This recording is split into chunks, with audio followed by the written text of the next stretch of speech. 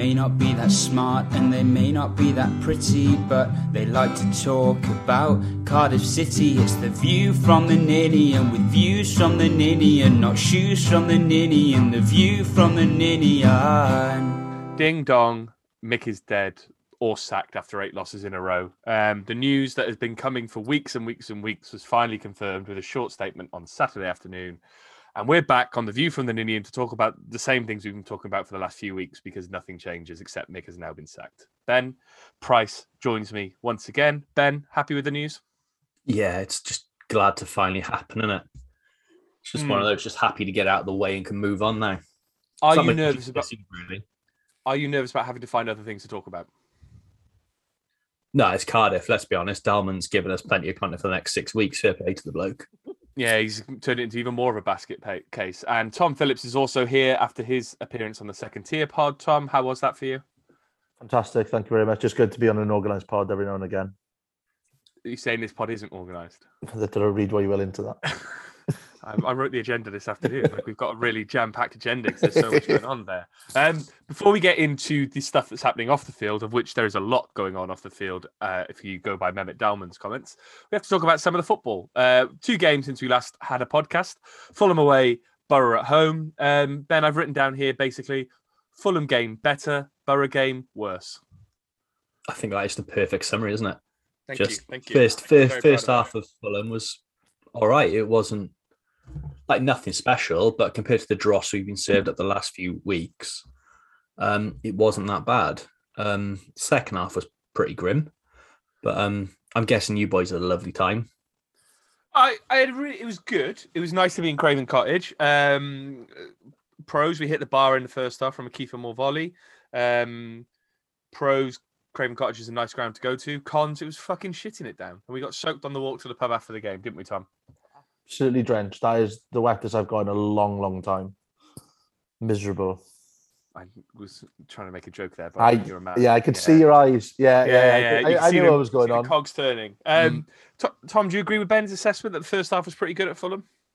Yeah, I thought that at the time, and I was thinking, that was a lot better. I left the ground feeling, it's been a lot worse than that. And then thinking back, we could have conceded 3 goals in about the first 15 minutes. Like, they had a lot of chances. We just didn't look quite as disorganised as we have in other games. But I think that the bar is so low now. Like, going into half time, I was like, we're doing okay here. We might get something. And then that very quickly changed in the second half. And it was, normal service resumed, really. I want to clear up my comments. Sorry, I want to clear up my comments. I didn't say it was good. I just said it was better. Yes, better. Well, no, that's what we said during the first half. I think, Tom was trying to G us up and say, actually, this is quite a good performance. I was like, it's just good in the context of the last 6 games before Fulham. As in, those 6 games have been so bad that half an effort in that first half was enough for us to go, actually, this team's going to turn it around. Yeah, hitting the bar at Craven Cottage is because the season's been so bad now in the top 10 moments of the season. Yeah, it was definitely a great shot by Kiefer. It was mad though, because I went like half time. I was like, this is all right. Like ultra positive, which I can be in games every now and again. To 15 minutes later, sat down, refusing to stand up in an absolute strop. You were in a proper strop. I don't know what hit me, just a wave of just misery. And like, you took a photo of the ground, and I'm just there, sat down. Everyone else is having a great time. I've kicked a seat and sat down in one of the biggest strops I've had in a long time. I'm just checking the stats. Fulham had 20 chances created, which and their expected goals were 1.98. So they achieved their expected goals ratio. I think there was I think the Fulham game, there was some positives to take from that. Was it the late substitutions where Evans came on and he looked really good when he got on the pitch. Really good. And I think, kind of want to see more from him. I think Kiefer Moore looked more like himself in the first half, was winning headers, trying to get onto balls. But then I think the enormity of the task at hand got to him in the second half, which is he has to win the header, get onto the flick on and try and score from his own flick ons. And I think he calmed down in the second half. I think he just went, what's the fucking point? Yeah, you could kind of see him. And I think the players at the end, they all came over and you could see how defeated they were. Obviously, I think, Flint looked completely distraught. The players, Volks, looked really unhappy. Threw their really wet kits into the crowd and then walked away on their way. The interesting thing I thought about the end of the game was that Mick McCarthy was very quick to tell the players to come over and clap us, which I thought was highly ironic considering his stance on clapping the fans, which he did, but from the safety net of maybe 10 or 11 Cardiff City players in front of him, because the man is a coward. Ben, moving on to Middlesbrough. How shit was Middlesbrough? It was grim, wasn't it? It was proper grim, that game. Borough weren't exactly fantastic, and sort of we got Warnock again, just got it absolutely spot on, did what was needed to do, and then buggered off. And we just made it so easy for him to do what Warnock wants us to do. He knew exactly how this game was going to play out. And yeah, it was just fucking horrible to watch. I think it was 4 shots in the first 10 minutes where they could have been 1 or 2-0 up. Every time they came forward, they managed to exploit the gaps between midfield and defence. Tom, we talked about it yesterday. I've heard you mention it on the second tier pod. We made them look like Barcelona under Guardiola, didn't we? Oh, it was unbelievable. They were creating chances left, right, and centre. We just had no one in midfield at all at any time. It was just ridiculous. They were just ghosting the pitch. And they're not known for playing expansive football. They're a decent side, there's no doubt. They're a decent squad, and they'll be there or thereabouts around the playoffs. But they should not be finding it so easy away from home. Such a long trip. Like an early kickoff on a Saturday coming down. And, Cardiff used to be a tough place to go. And honestly, we had a 10-minute purple patch in the second half. We hit the bar, didn't we? Yeah, where we looked like we've played football before. But outside of that, it was absolute dross. I think it is one of the worst games I've seen in years for Cardiff, because we were just never at it. There was, no one wants to be there anymore. But you can't blame anyone. It was an absolute shambles. If Borough sorted out their final ball, it would have been a cricket score. Oh yeah, because the amount of chances where their final pass, so they felt like the front three's decision making let them down, was mental, because they could have just absolutely stuffed us. It was prime Warnock ball. Their expected goals are 2.92. They created 16 chances from 21 total shots, which is obviously quite a high number for Warnock. But the deeper you go into it, they only had 145 accurate passes, but 116 of those were in our half. That shows you how quickly they were getting it forward and just making us pay for it. Because I think they would take one pass and it'd be already so high up the pitch that the next pass was into our half, and the gap between our midfield and defence was so vast. I don't know who was meant to be playing there, but there was no one there. Yeah, and they put the graphic up on the TV at half time about the average positions, and I think all but 1 or 2 of their play. I think they had 2 in their half, or we had all ours in our half. Yeah. It was only the keeper and 1 defender who average position was behind the halfway line. And he was in the centre circle just behind the halfway line. Yeah, away from home with Warnock as your manager, that is not what is expected. It's just we just didn't turn up at all. I thought, I saw the starting lineup, and I thought he's trying something different here. Fair play. He's going out in a blaze of glory. Was he balls? It was absolutely ridiculous. Going out in a blaze of apathy is probably the right term. To be even that pissed me off though. He knew he had to have known that was his last game. Why not just go balls to the wall and do 7 centre backs just to properly take the piss? To be fair, I'd have respected him for that. To be honest, just if he had just one last fuck you of just all right, you thought that was bad. What instead of waving to the fans at the end of the game, just giving us the wanker sign. Yeah, fuck off, dickheads! You thought I was going to win a game, wankers. Stacked in the morning, just waving to the crowd. Yeah. Yeah, and you're paying my payoff.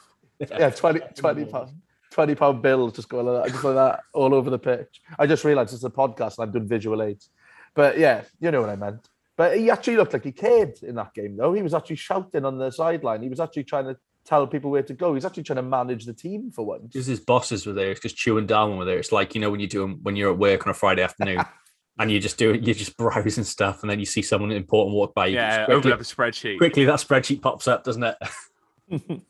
Who was that Newcastle player for France that would, whenever was warming up, and whenever the camera would cut to him, he'd suddenly act a lot faster than what he's doing? Was it Ben Arthur?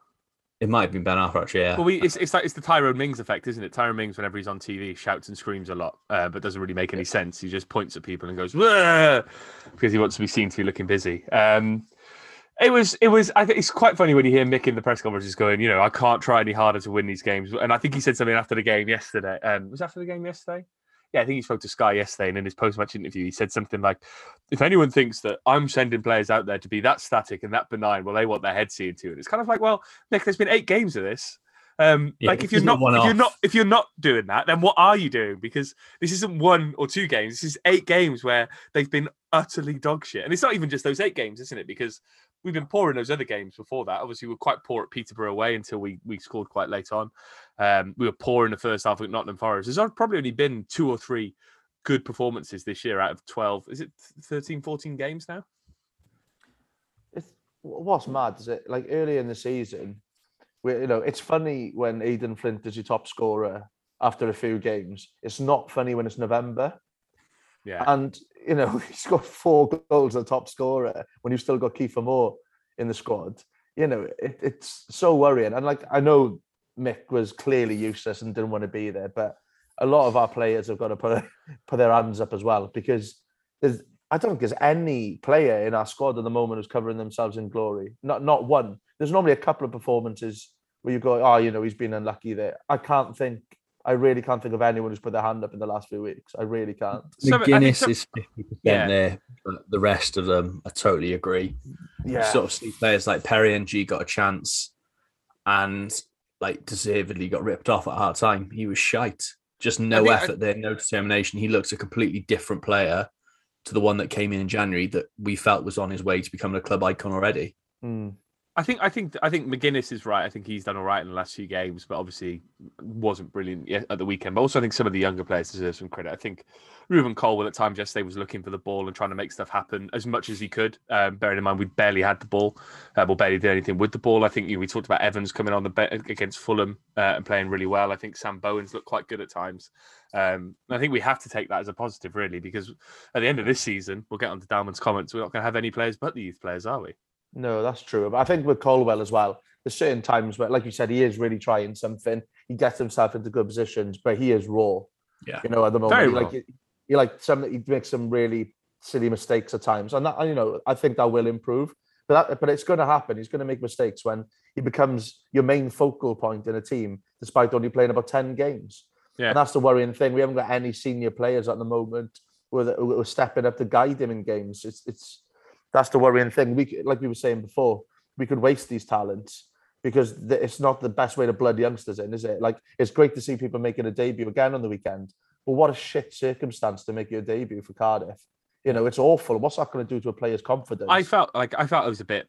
I don't know what Mick's even doing in that situation. With 12 minutes to go, and he's thrown on Eli King for his debut, and it's kind of like we're 2-0 down. The crowd are baying for blood, and you're baying for blood. The 4 people who were there were baying for something, and you send on a youngster and go, on you go, son, have 10 minutes. It's obviously great for the player, but that can't be a nice thing to go into, can it, Ben? No, it's a moment they're going to look back on. It's a moment they're going to tell their grandkids. And how was it? Oh, we were getting battered by Middlesbrough, and I came on to the chance of Mick McCarthy is a wanker. Yeah. That is miserable, isn't it?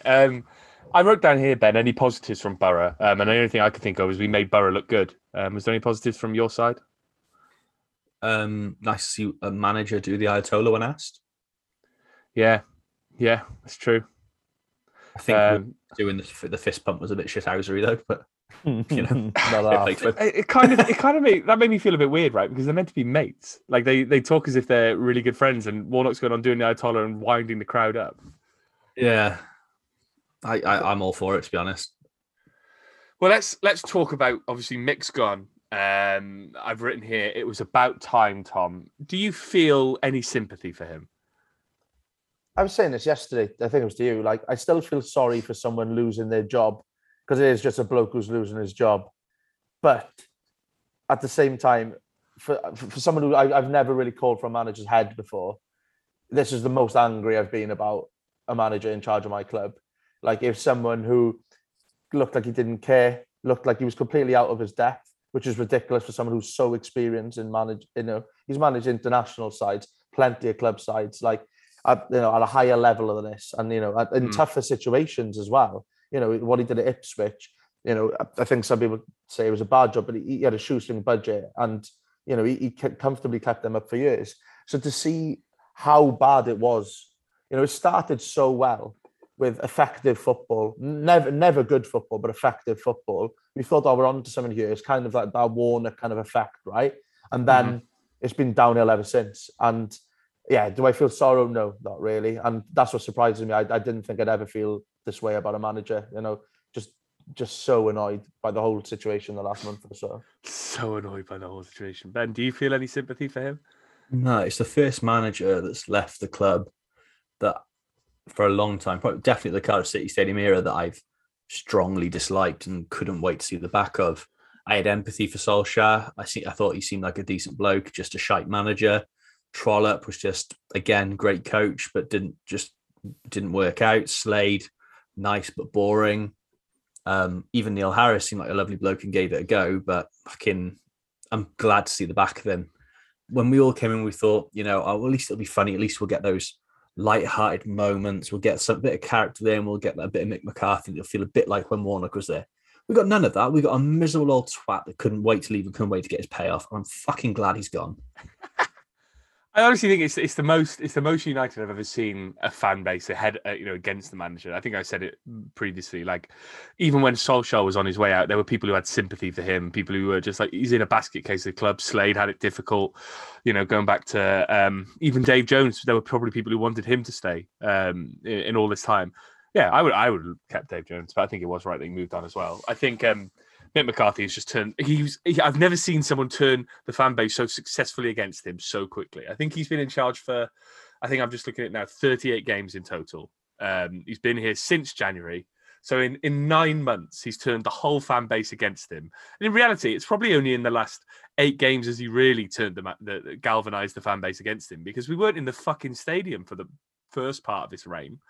So we couldn't give him like that. It's really impressive. His record is 1-14, drawn 11, lost 13 in 38 matches. In that time, the average goals for 1.34, the average goals against 1.34. So his reign is almost fucking neutral. That's what's mad, right? What did you say? 13 games he lost in his whole tenure. 1-14, lost 13, drew 11. So he lost 13 in 38 games, and 8 of them have come in a row now. Yeah. How has it gone so badly wrong? This is what I don't get. How many of them have come? Well, only all but 2 of them came since he signed that permanent contract. Yeah. It's absolute madness, isn't it? Like how it went so sour so quickly, and like we've said it before, he could have made it a lot easier for himself by looking like he gave a fuck about something, and everyone's going to be glad to see the back of him. I think he'll be glad to see the back of Cardiff, and we'll be glad to see the back of him. So at least we're united on that front as well. What really fucking me off is just, we all knew it was going to end like this. We all knew it, apart from the people in charge. And then I know we're going to come to them in a bit, but for fuck's sake, it's infuriating. You just know from the day he was appointed, and they said, it's a short-term thing. We all were joking. He's going to go on a great run, get appointed, and he'll be gone within 12 months. We all knew it was going to happen, and that's exactly how it's played out. Well, which one of us was happy that we signed him on that 2-year contract, Tom? Yeah, that was me, yeah. Because I am normally Mr. Optimistic. He's absolutely killed my optimism. He's like changed me as a human. It's quite impressive, actually. Mick McCarthy's broken Tom Phillips. Yeah. Yeah. That's quite depressing, really. Let's look at some of the positives. Let's try and give him some kind of credit for that initial run he put together. Tom, it made us dream. We almost got into the playoffs. We beat Swansea 1-0 with that Aidan Flint goal. Is Ben Price almost spitting out water with laughter because we're trying to make something positive here? It was good at the start, wasn't it, Tom? Yeah, definitely. We went on a mad winning run. It was great. We were enjoying it. We were shithousing games, and that's what we liked the most. Most of the time, we're not calling for fantastic football. Like you're saying, it's just effective football. For effective football. Yeah, and we were pressing teams. We were making it exciting. We were putting a foot in. It was niggly, and we were enjoying it. And even that side of it went towards the end. Do you know what I mean? It wasn't niggly. It was just shit. There was no effort there anymore. So, I really did enjoy it. And to be honest, I was enjoying the beginning of this season as well, where we decided that we were only going to score with headers. Yeah, You know, and that was funny, wasn't it? Yeah, and that's a lot better than deciding we're not going to score at all. So, you know, there's been positives at times. And, you know, Headers or no goals. and we even ended on a positive in a weird way because we saw Sol Bamba get a man of the match performance and, you know, and got the ovation that he should have had at the Cardiff City Stadium that he deserved. So at least he did that, I suppose. God, that's quite a vindication of everything that McCarthy did, isn't it? That the player you released, you know, the club favourite that you released, then got a man of the match performance against you in your last game before you got sacked. And what says it all as well, if you look at the when Cardiff released a statement about him leaving, you had the likes of Junior Hoylett and Joe Bennett liking it. Yeah, and you know that he's pissed off some real club stalwarts there. They were fans' favourites. They were the players who were there for the longest. So he's not only rubbed the fans up the wrong way, he's rubbed up ex-players the wrong way. And it'd be interesting to see what comes in the next couple of months now, if any comments come from the current playing squad, because I'm sure some will. Because it's going to? It's not you can just tell that that's not a happy dressing room there right now. Those players are players that are satisfied at all. Marlon Pack's the only player I've seen so far who's written anything, and he wrote on he posted on Instagram, "These run of games have been a difficult period for us all, and as players, we have to stand up and be counted. You as fans deserve more. Thank you for your continued support. Let's stick together and get our season back on track." It's kind of like reading through the lines there, Ben. No mention, you know, no thanks to Mick, whatever. Just we need to do better. We need to get the season back on track. The players just don't look happy, do they, as a unit? No, and you can't blame them. That they're there. They're all footballers at the end of the day. They want to enjoy what they do, and I can't see any player involved in that squad in that system the way we've been playing the last 6 months, and honestly think that they must be absolutely loving life. They must be enjoying every game they play because there's no expression in the players. Like players at best, when they've sort of got a bit of freedom about themselves, they look very. I would say they're well drilled, but they weren't. Look how it ended up. They were drilled. They were just told to be effective, and just no enjoyment in the game. Just sucked all the life out of them. They look terrified, really, don't they? They, you know, the football we're playing isn't good. So they look. I think probably this is part of the reason why whenever there's a ball into them, they try and boot it away as quickly as they can because they don't want to try. They don't want to make mistakes because they know the crowd are going to be on their back instantly. I mean, we can go through the favourites to replace him, but let's talk about Steve Morison first. So Steve Morison's come in as caretaker, Tom, with the previous owner of Goody Who, as I understand it. Tom, I don't know how to say his second name. Do you know how to say it? Ramosut. I didn't have it open in front of me. It's very easy, actually. Ramosut. It's spelled as it said, Tom. That's my mistake. Yeah. Kind of excited to see what Morison could do as caretaker. Yeah. Well, he's done well with and the only good thing about our club at the moment was the youth team, but the problem is that might go to shit because he's had to take over the first team. But you know, he's got a clear way of playing football. You know, it'd be interesting to see if he's able to, you know, apply that to the first team now, and how many youngsters he'll blood and bring through as well, because he's going to know them better than anyone in that club at the moment. And you know, and it's good to see someone like Tom Ramosut involved as well. You know, he's been around the Welsh football world for a while. You know, playing for my local town, Carmarthen Town. So I already got a bit of an affiliation to him. He's a Welsh speaker as well, which we haven't had at the helm. I think I saw from that from Football account that we haven't had a Welsh speaking manager in charge since the 50s. So that's another positive. Also of Thai descent, which I'm just learning now. Yeah. So no, a lot of firsts there. But no, like it's good to first former owner of Goody Who. The Goody Who to football pipeline is well and truly in order now. Yeah. We know he likes a can of red stripe. Loves a can of red stripe. 4 for a tenner. Thank you. But, you know, it's good to have some fresh people in, and, you know, the fans will get behind them early on. And if they learn how to clap and do the Ayatollah, we might stay behind them for a lot longer as well. They're already in our good books instead of that. Ben, do you have more confidence in Steve Morison because of his incredible hairline? I know I do. I mean, yeah, as someone whose hairline is slowly starting to fade away, I look at that with envy. Yeah, it's silver. It's properly grey, but fuck me, it's all there and it ain't going anywhere. And I think when you compare it to McCarthy's hairline, yeah, exactly. It makes you a bit more confident, doesn't it? McCarthy's was already out the door. Steve Morison's is staying firm, and just makes you instantly respect him.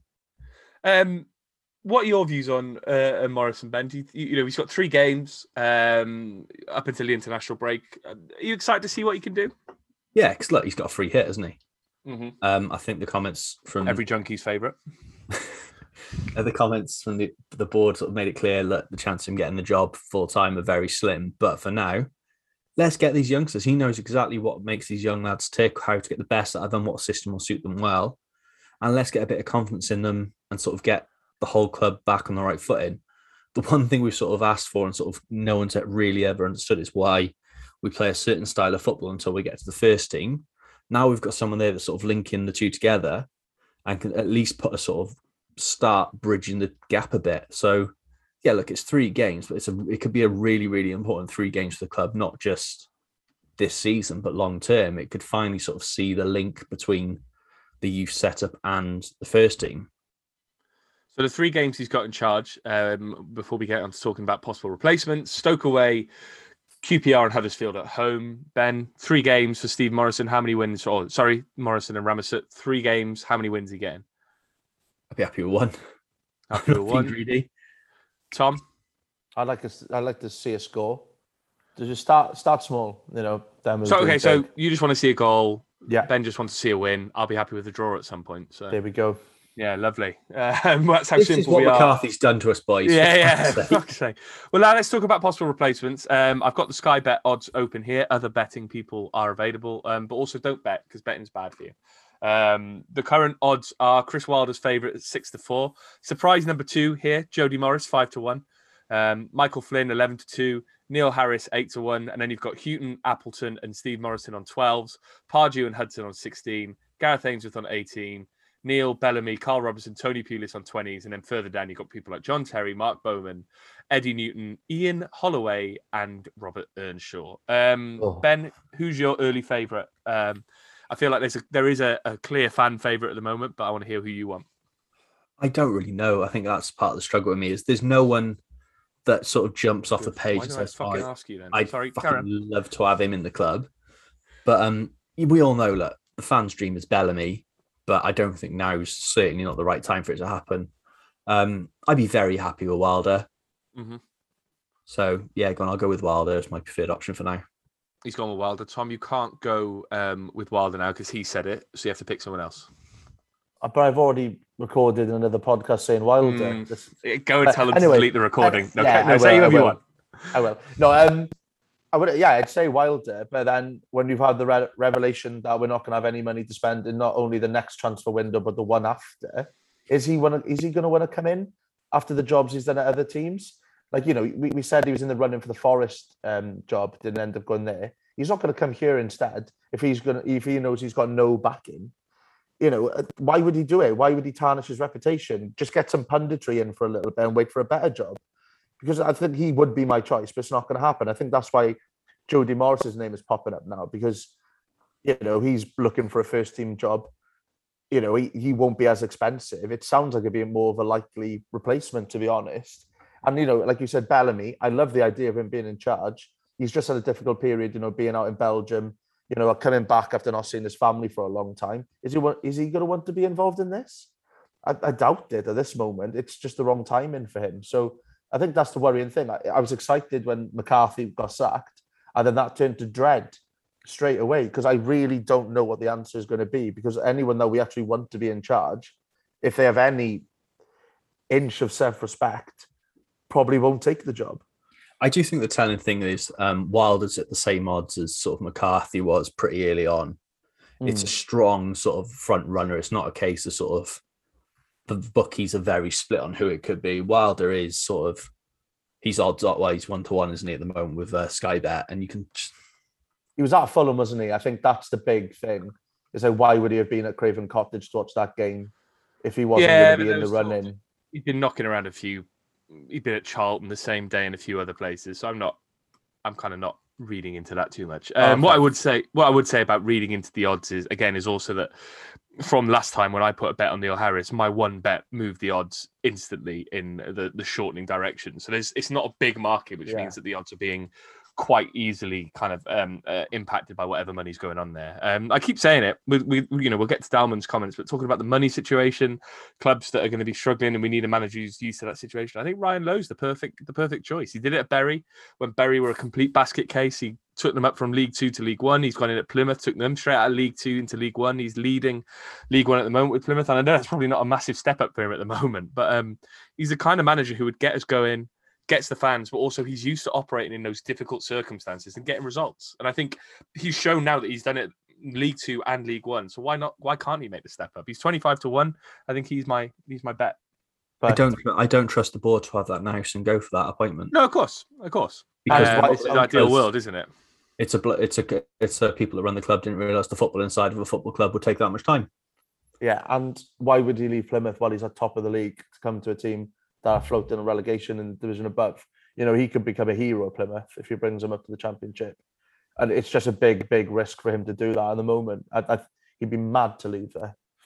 He would be mad to leave then. He'd be mad to leave there to come to a club like ours after Mehmet Dalman's comments on Saturday. That was very professional of me, by the way, wasn't it? That segue was incredible. Less professional for me to acknowledge that the segue was incredible, but we move.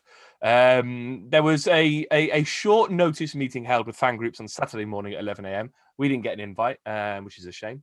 But we're not a fan group. We're a podcast.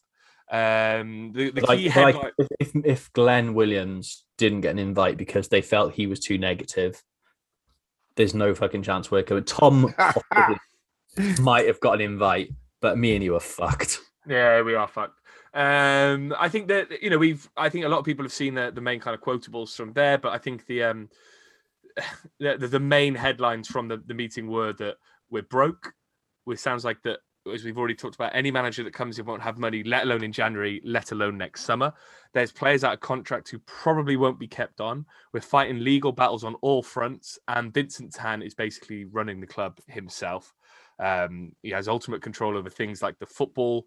He has ultimate control over who is and isn't in charge, and he doesn't really want to go down the director of football route. Ben, it's we don't often hear, we've talked about on the podcast about how we haven't heard from Mehmet Dalman for a long time. And honestly, I'm glad we hadn't heard from him if this is how bad it's going to be. I wish he'd kept his mouth shut even longer. I could have done with this drip fed. This is a lot to take in one hit. It was a lot to take in at one hit. I think, to be fair, it sounds like the fans who were there were critical of the level of kind of communication that comes from the club. And I think there was, some home truths said there. Ben, what do you make of this? It's quite a sobering read, isn't it? It makes me very worried for the future of this club and sort of emphasizes, when we're all saying, well, people are saying a drop to League One could sort us out and give us a chance to reset. It could bankrupt. I think this literally proves that if we go to League One, there's a strong chance we're fucked and we're going to be out of the Football League. So, yeah, it's genuinely worrying just how have we got in such a mess and how has it been kept under wraps for so long? How has it got to the stage where it's this bad where, to be fair, I didn't think they planned this far ahead that they can say we haven't got any money to spend in July either, because normally I didn't think they only looked week to week. But yeah, it's grim reading. There's not a glimmer of hope in any of it, is there? He's basically said if you're out of contract, you're gone. So you're losing stalwarts like Joel Riles, 10 years, longest serving player at the club. He's gone. People like Sean Morrison's gone. Smithy. There's a lot of big earners, but there's a lot of really, really important players going. Leaving the club at the bare bones, sort of in a desperate situation with no money to bring other people in. It's terrifying, sort of. Things are bad now, but it feels like it's the tip of the iceberg. It feels like it could be about to get a lot worse. Yeah, Tom, we thought the last 8 games were plumbing the depths, but this is reading where we think that the depths are probably, it's like the sea floor. You never really know where it is. And we're looking down the barrel of something that could get a lot worse, right? 100%.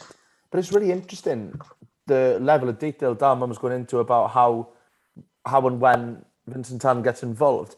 And then I just didn't like the comments around the Salah transfer, where he just pretty much threw Warnock under the bus and I ignored the board, went straight to Tan. And it seems like a dirty play to try and tarnish his name in what is already quite a tragic case. It leaves a sour taste, really. And then the information he's given is showing that a man with zero football knowledge is pretty much running a football dictatorship, where he's deciding what style of play we're playing with. Like, how is that a way to run a football club? But why is he saying that about his boss as well? Do you know what I mean? It's a really weird dynamic Wait, is he so that you won't get back to him or what? Yeah. The thing that worries me most is I don't trust a lot of what he said here. No. He's laid this out there, and I think a lot of what he said's bullshit to cover his own back. This is a bloke that tried to buy a football club with a team that was in the same fucking league as us, and is still acting as our chairman. Has finally met with the fans after 6 months of absolute silence, where the fans been a long time. Like, this isn't us just saying that. Like, you speak to the people at the trust, you speak to like Vince Arm, they're trying to push for more meetings. They're trying to push for more open transparency with the club, and they get nothing. It's not a case they get like they're told no. The club don't respond. It's just silence. They're treated with apathy as if they're a problem, not part of the, not as if like they can help. It's just disgusting. And like we said, he only ever pops up when there's problems and seems to make them worse. And it's exactly what he's done here. I don't trust that. While I believe there's a glimmer of truth, I also feel like he's sort of just saying stuff thinking it's what they want to hear. It's as if he thinks that the fans want to blame Tan for everything that's going on because he's not here, but we don't. We just want fucking clear, honest answers, and I still don't think we're getting them, despite this communication from. I think we want someone who we want to see someone stand up and take charge, right? Like, I think we have a chairman and a CEO in this. Who kind of come to the games. We have Chu Dalman who come to the games. You don't see Tan anymore, and that's fair enough. If he's got business interest in Malaysia, that's where his empire seems to be falling apart a little bit over there, with everything you hear. So it's fair enough that he's there, but we have people in this country who are meant to be going to the games and acting as the people that you see. And this whole thing is him blaming other people. The Salah transfer was Warnock's fault. The court cases, don't worry about him. It's going to be Michael Isaacs. The Michael Isaacs thing doesn't matter. The Sam Hammam thing doesn't matter. And actually, it's against the league that Peter Ridsdale's bringing league regulations that he's bringing a court case against us because he's on the EFL board. He blames all the direct football play on Vincent Tan, who's there not at the meeting to speak for himself. He doesn't take any kind of ownership over the fact that we are broke as a club. And it's like, well, what are you doing about it? And then he says about the refinancing thing, that's on Vincent Tan's neck. It's kind of like, what are you doing day to day? As what do you want to see from a chairman? Isn't this kind of blaming other people? You want to see him stand up and go, I've overseen this. I'm really sorry. I fucked up. We need to get back on track, kind of thing. No, he's not saying that, is he? You want a clear picture. If things are this bad, it's his job to direct a pathway and say, right, this is the situation. Things are bleak, but this is what our plans are. Yeah. To get us out of this situation. It's to show actual leadership and not just go, this is what's happening. And basically what he's done is lit the fuse of panic and fucked off. Yeah, we won't see him now for 6 months, will we? Yeah. And then when we do, it'll be an even bleaker fucking news report coming out, and he'll tell it to 3 people who are nice to him one day, because he doesn't want the hard questions being asked to him that really need to be asked. And this isn't on like me giving the trust or like the people at that meeting grief, because they were given certain parameters of questions they could ask. But they get called into this meeting, obviously, very short notice as well. Yeah, and this, again, shows the issue and like the problem with it is just we're treated as a problem, and we're not treated with respect. It's very much a kind of, and I think we said it about Tom, we said it about Vince, about Mick's press conference this week, where he basically said, I can't make the fans come to games. It's up to them to come. And it's kind of like it's us versus them at the moment, isn't it, with the football club? When you look at other football clubs like, I don't know, Swansea, there's very much a sense of them all pulling in the same direction, the club working hand in glove with the supporters to create this kind of unity around the club. At the moment, Tom, there's nothing like that here, and this just shows it again. A late meeting called at the last minute, whether a few people from the supporters trust and the supporters clubs are allowed to come and ask a couple of questions if they want. And we get a kind of pre-prepared statement given out afterwards, and there's no dialogue. Yeah. And it's just what we expect from the club now, isn't it? Like, we're not surprised either. Yeah, a last-minute impromptu meeting on the day we sack a manager a few hours later as well. It's just absolute madness. It was a surprise. The surprise was they actually bothered to call the meeting. Yeah. It's just a fucking worry. Yeah, that's a good point. Like, it is worrying. Like, it's so worrying that what's the point in having a board in place if managers just go straight above it and go to the owner? He's putting suggestions forward to Tan. He was saying about director of football, and he's going, nah, I don't fancy that actually. So what influence is he actually having at any point, apart from just pissing us off?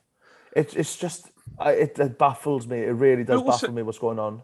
Also, like, I think, doesn't Dalman recognise that if Warnock is going above him straight to Tan about transfers, that there's a problem there. It's all well and good going, Warnock went above us, but it's like, well, what were you doing in that situation? Were you trying to stonewall him on that transfer?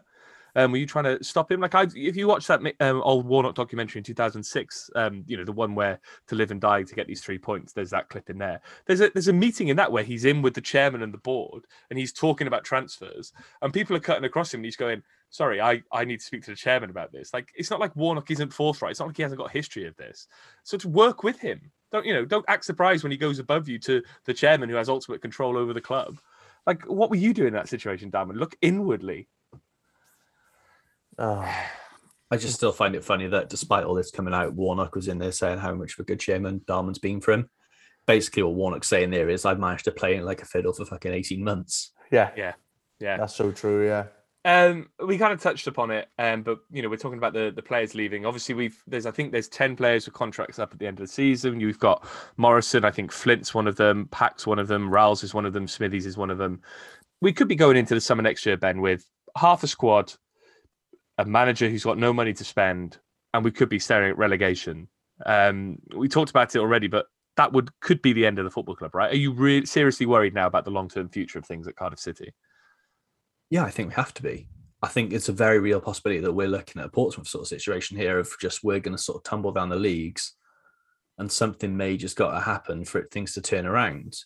Mm-hmm. You're going in there. We're already at the bare bones of this club. We've got players out on loan that people are clamoring to call back who are not exactly setting world on fire just because we're so short of depth. With that short of depth, we're about at least 10 players and 10 big players that sort of we rely upon to guide these youngsters through and these new players through. It's a really dire situation. And I don't think the board have given it enough thought. It's so short-sighted to let 10 players run their end up in the last year of their contract like this. Because you think about when was the last sort of every now and again, players come drop in and out of contract, it happens, but it's very rare you get 10 at the same time. You're normally doing deals throughout the season to get new players signed on and sort of new contracts are done 18 months, 2 years in advance. We never do that. It always sort of falls down to it if players sort of enter the last couple of months and sort of rush to get them signed. It happened with Bennett. It happened with Hoylett. Before that, it happened with Tomlin before he had his new contract signed.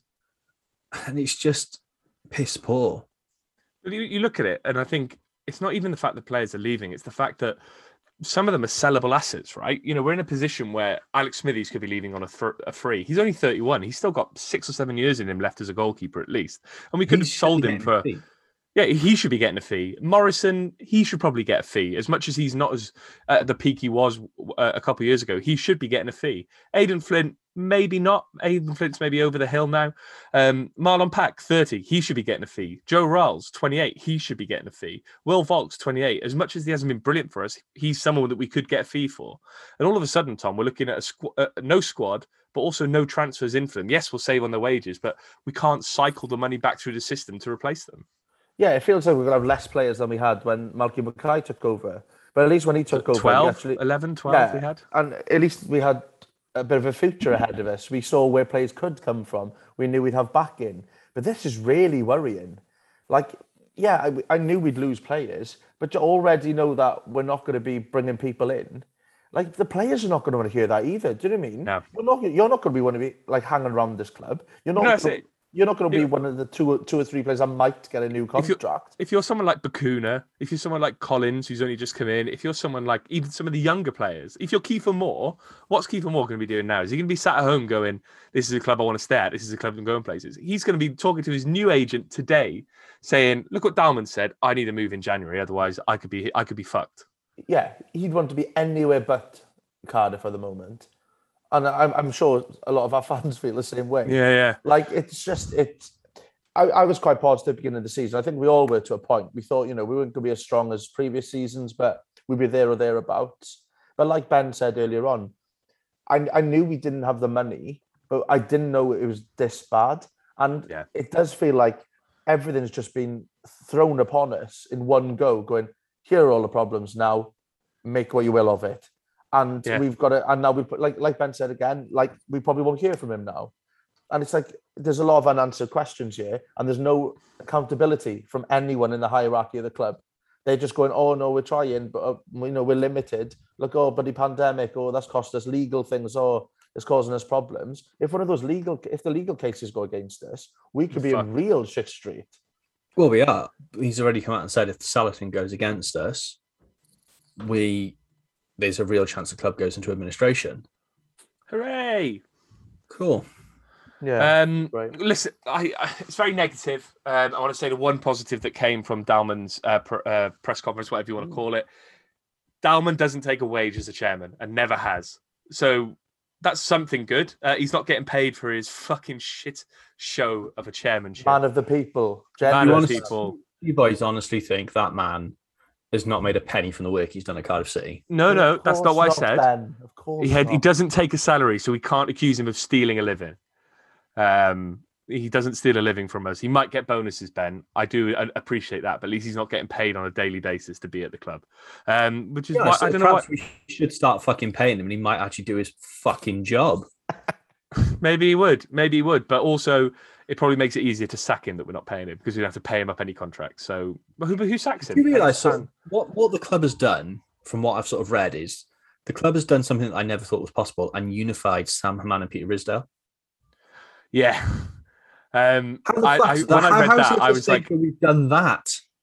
Are they? Because I think they hated each other, didn't they? I think there was stories of Ridsdale almost fighting Hammam in the boardroom and stuff. Yeah, it got physical. Like they'd shove each other. It was fucking full on, and they've gone from that. It's like that meme, isn't it? Ridsdale, Hammam, handshake, and it's like attacking Cardiff City. I guess the $1 million question, or the minus $12 million question in this case, Ben.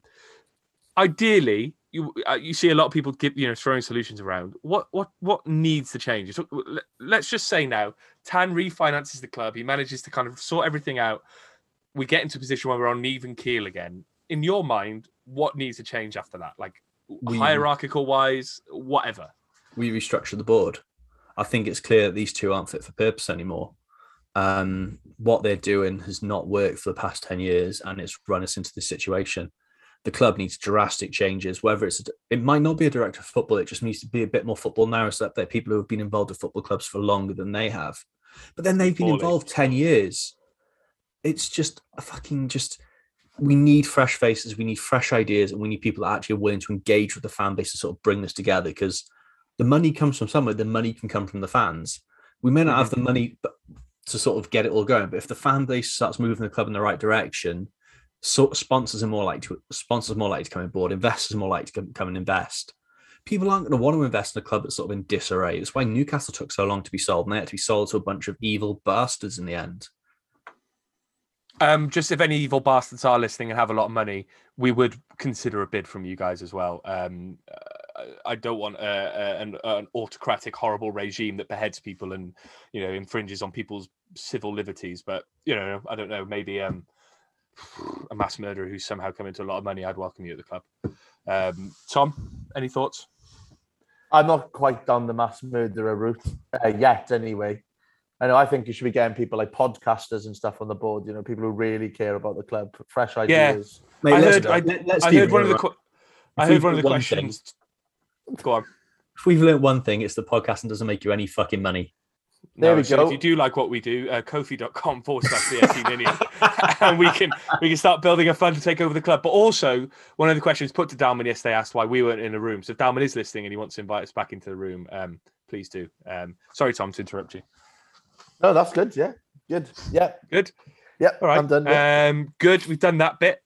Moving on to the voice of the people now. Some of the Twitter questions we've had in over the last 24 hours. Nathan L. CCFC, can you explain this image of the average positions against Borough? Because I'm as impressed as I am baffled. Like, how do you expect to win a football match with that? But Ben, you told us that image was fake. Yeah. Can you boys know it was fake? No, not really. I mean, me and Tom talked about it quite in depth yesterday. Yeah, you guys, it's a fake one that's been put out before people have done it. It's just it's believable. It's believable. Worrying that it was, but also you've got to realise we weren't playing that high pressed. That's a good point. Too far forward. That is a fair point. All right, fair enough.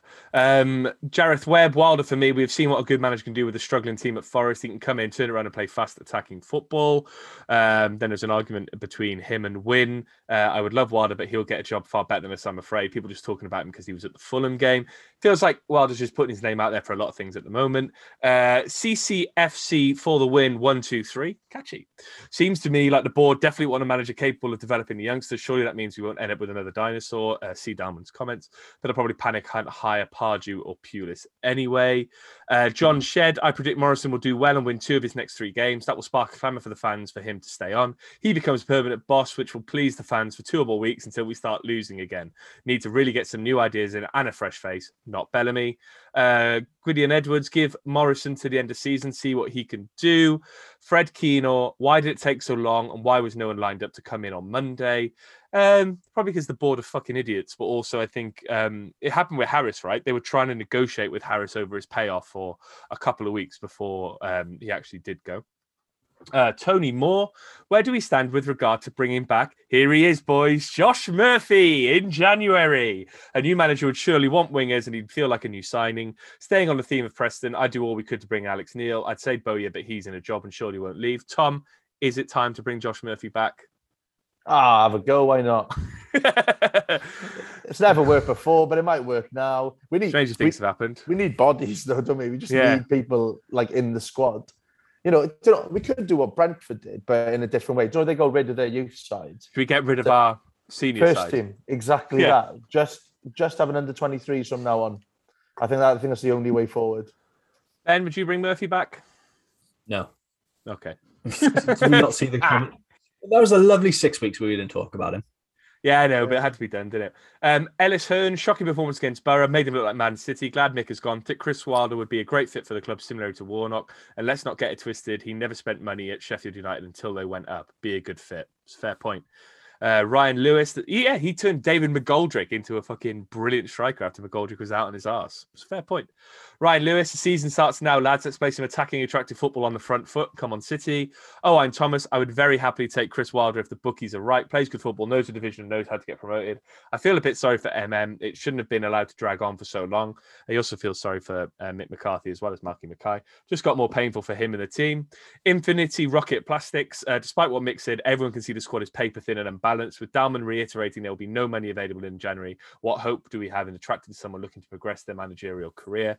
To me, Tom, there are going to be managers out there who just see us as a big enough job because we're in the Championship with a nice stadium and have been in the Premier League, and that's enough for some managers, isn't it? Yeah, I think that's what we've got to hold out hope for, is that we've been in the Premier League relatively recently. We are seen as a relatively decent club, like decent sized club, not a decent club far from it, but with good facilities now, and it's a great place to come and get involved and do your first coaching job, for example, or like second or third, whatever. It's quite a prospect for some managers. It's just you've got to hope that they don't look at us as a basket case and focus on that side of it. And if you do unite that fan base and you do get the team back, the fans behind you, it can be a great place to be. And like we said before, we're simple people. It doesn't take a lot for us to be shouting your name in the first few games. And as soon as you start winning the cup, exactly that. Get that on a t-shirt. But they might do it then. But we might be a prospect for someone, but I think we might be clutching at straws a little bit. The bit that worries me is the people throwing their names in to say they'd like the job are people like Lennon. Oh, don't, yeah. No. Neil Lennon said he'd like the job. Yeah, he said I'd be open to speaking and taking on the Cardiff job. You can get fucked, Neil Lennon. That's like me saying, just I'd be open to it. It'd be a shit appointment.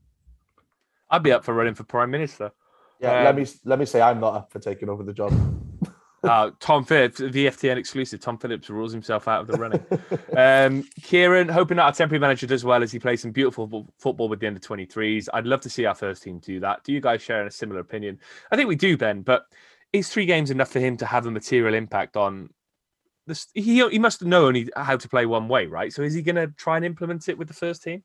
Well, we're not allowed to because Tan says he only likes direct Sorry, football. I said Ben, not Tom. And I got carried away. I was too busy seething. No, sorry, Ben. Carry on. To be honest, mate, I'm not one that can complain about people jumping across you, can I? Yeah, it's 3 games. It's a short period of time, but hopefully we can. It may make some improvements. Look, it's not exactly like it's a squad set up for the most pretty attacking football anyway. We're very short of wide players. Haven't got any wingers at all. Fullbacks aren't exactly the most adventurous. Apart from NG, we haven't really got a sort of a wing back that plays naturally. It's not an easy task for him, but hopefully we can see some improvement. Some improvement would be nice, wouldn't it? That's all we ask for. Alan Grimes, really excited by the idea of Chris Wilder after experiencing the ignorance of Mick to the fans. Someone who would rally up the fans and show some passion, bring something back to the fan base and bring that connection back. Say fan one more time. Simon Hiscox, what do you make of Dalman's comments that he and the board didn't expect the footballing side of things to take up so much time? Tom, I think fans have got the right to stick with this, but what's your opinion? It does seem a mental comment, though, doesn't it? It's a mental comment, but I think my view on it is I think he meant that by appointing someone like Mick or Neil Harris back then, the football on the pitch side would take care of itself, and they wouldn't have to worry about what was going on the pitch because the club would be a success or whatever. That's true, but it looks like they want to stick their oar in. So they're saying they didn't realise it, but then you've got an owner who's telling them what style of football he wants. So they can have it where there's not as much, they don't have to get involved in the football inside of it, but it seems that they choose to get involved. It's just madness. Really. I don't think they know what they want. I really don't think they do. These would be worrying comments if it was from someone that's taken over a club 6 months ago. Yeah, 10 years they've been involved. 10 years, and they've suddenly gone, "Oh fucking hell, this football's a bit tough, isn't it?" And we've been good at times. It's not like we've been a basket case for 10 years. We've had 2 promotions to the Premier League. Sometimes it's gone well. I think we have been a basket case during all of that. Look, first promotion, we were in a different colour shirt playing with the beer badges on our chest. It's sort of this club's a fucking mess, and it's been a mess since this sort of regime's come on board.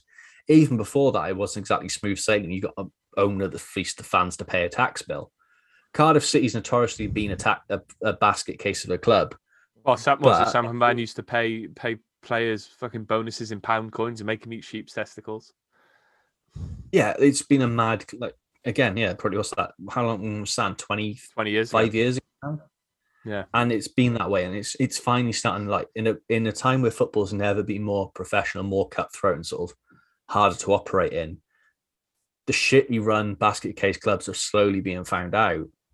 And the ownerships that cause problems are really starting to struggle, and that's why what's happening here. Yeah. Jamie Jackson, no point having a manager until we decide what our plan is. We flip-flop and knee-jerk into every decision we've ever made. We wanted to bring through youth. Mick did it, but it hasn't worked. Let's see if we choose a manager that now doesn't put on any of our youngsters. Chris Stephen, please God, not Alan Pardew or Tony Pulis. Time to move away from dinosaur football and maybe, just maybe, enjoy watching Cardiff City play again. And the last word goes to Josh Cole-Wilkins. Wilder, please. And after all that, Tom, we got another football match to talk about. This weekend, big trip away to Stoke. Morrison's first game in charge. What do you expect to change from Saturday's lineup? Oh, God knows. I think you'll see Morrison, the centre back. I forgot his name then. God, what's happening? Yeah, I think Shawnee Morris will come back in. I think we just looked completely at swords to the back. And I know he hasn't been in great form, but he's an organiser, isn't he? Exactly that.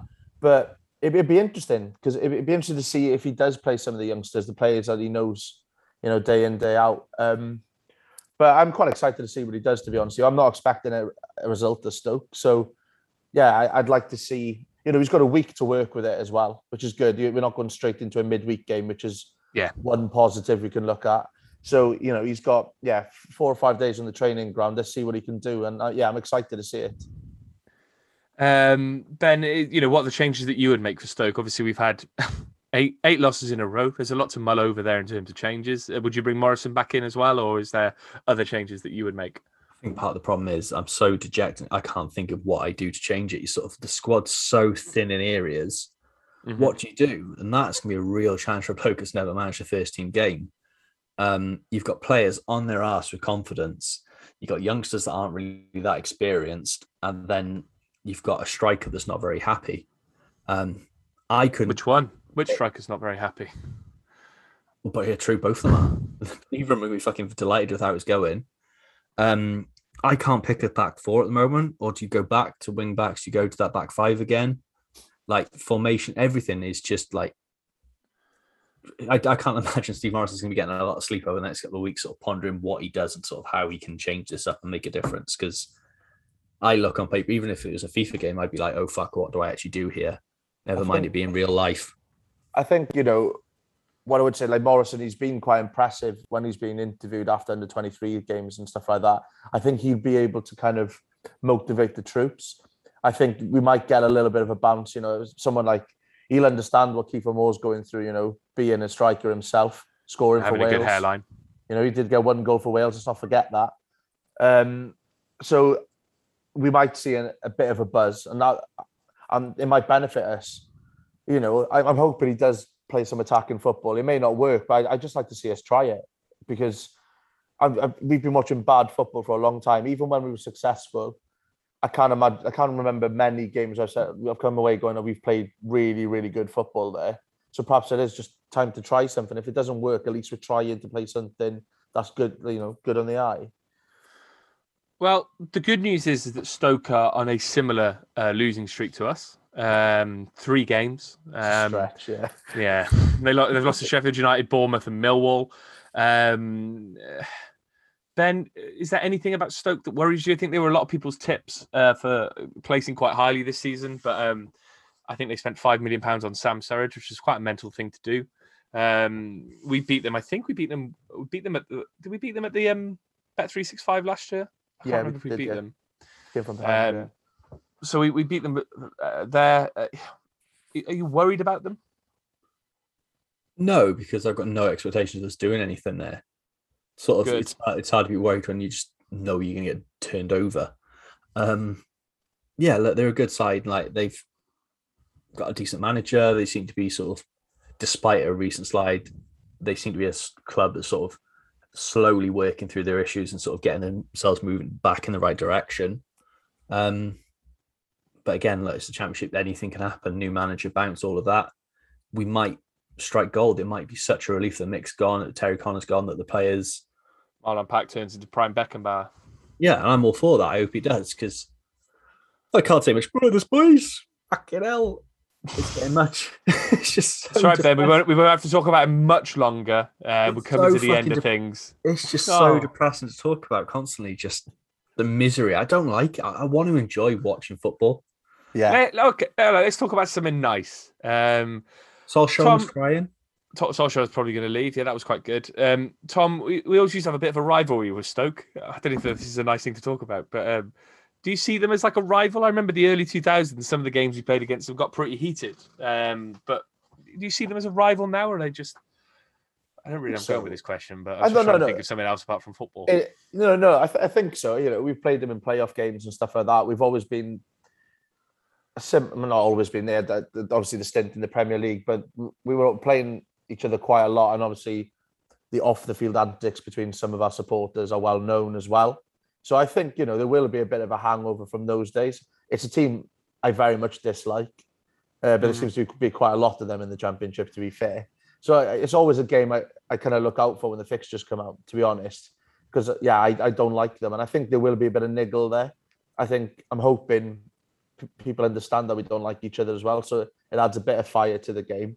But like when Ben's on about we're not expecting much from this game, I'm not either, to be honest. I think you look at the 3 games that they've lost, they're games that it's not embarrassing to lose. Bournemouth and Sheffield United. There's no shame in losing those games, and they've got some quality in their team.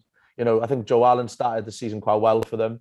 They've got people like Fletcher and Ince who are on the bench. Because, and I know paying a bit of money for Surridge may seem a daft, decision, but he's not a bad player.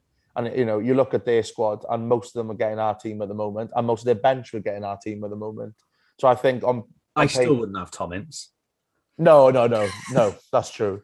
But, I think they're going to be big favourites going into it, and I don't expect anything from it. I just want to see an improved performance and some sort of cohesion, some sort of plan. Because at the moment, we look like we haven't had any sort of plan going out there.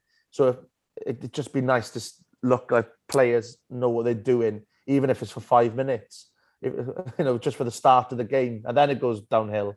just some moment where we look. But we've been doing that under Mick. 28 minutes. Game plan was going according to plan, then we lost. Yeah, I mean, no, that's bollocks. That comment. You know, I don't know. I'm not looking forward to the game, but I am intrigued to see what happens. God, this is going down as another cheery podcast from. Well, what do you expect, Ben? Well, I'm just saying. We've lost 8 games on the fucking banks and we're about to be in the relegation zone. All right. Okay. Sorry, I'm not farting rainbows. I'm going to put a moratorium on negativity from next week. We all have to be positive. Bring next podcast. Bring something you're happy about. We could talk about that. I might as well ask you for your predictions, Ben. I'll go 3-1 Stoke, but we'll score. We'll score a goal. Well done, mate. Tom? I was going to say 2-1 Stoke. All right, I'm going to go 1-1. Stop the rot somehow. Someone's got to be positive here. They'd be damned if it's me. And that's it for another episode of The View from the Ninian. Sorry for being so depressing, but it isn't a great place to be at the moment, being a Cardiff City fan. Remember, you can follow us on Twitter, twitter.com/VFT Ninian. If you like what we do and you want to give us a bit of money, because, you know, we have to pay for some stuff involved in this podcast, go to kofi.com/VFT Ninian. Maybe if you all donate enough money, we can rise up and take over the club from the clutches of the incompetents who are there at the moment. Ben, how are you going to spend the rest of your Sunday night? I don't know. Actually, I got to sort stuff out for work, so I'll probably do that. Oh, exciting. Tom? I'm going to set up a crowdfunder to take over the club. Nice. Great. I'll help you with that because I've got nothing else to do. Go. Boys, thanks for joining me once again. Go on, Ben. If we get to a certain amount, we'll make Die Hunt director of football, those sort of levels of sort of crowdfunder. We can talk about that. We can talk about that offline. Because I've got some thoughts. Thanks for joining me once again on The View from the Ninian. I'll speak to you boys later. See you. Bye. Right, nearly half time, pal. Your turn to get the ground round in. Off you go. No, you get this one in, mate, because I've got the beers sorted for later. What do you mean you've got the beer sorted for later? I got the last one. You know that's not how the ground round works. Listen here, bud. How does the offer of free beer sound?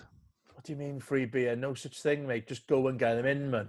Serious now? All you need to do is go to www.beer52.com/VFTN and cover just £5.95 for the postage, and you'll get your first case of 8 globally sourced, fresh as can be craft beers delivered right to your doorstep. What I mean is, I've already got hours waiting for us after this, and we'll need them after watching this shambles. What's the catch here now? Who are these people?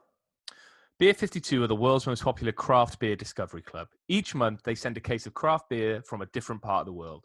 Recent cases have included beer from the Alps, New Zealand, the USA, Ireland, Korea, and Germany. Bloody hell, that's not bad, is it? Yep, and if you do change your mind, you can pause or cancel your account at any time you like. Cracking. So how do I get it again?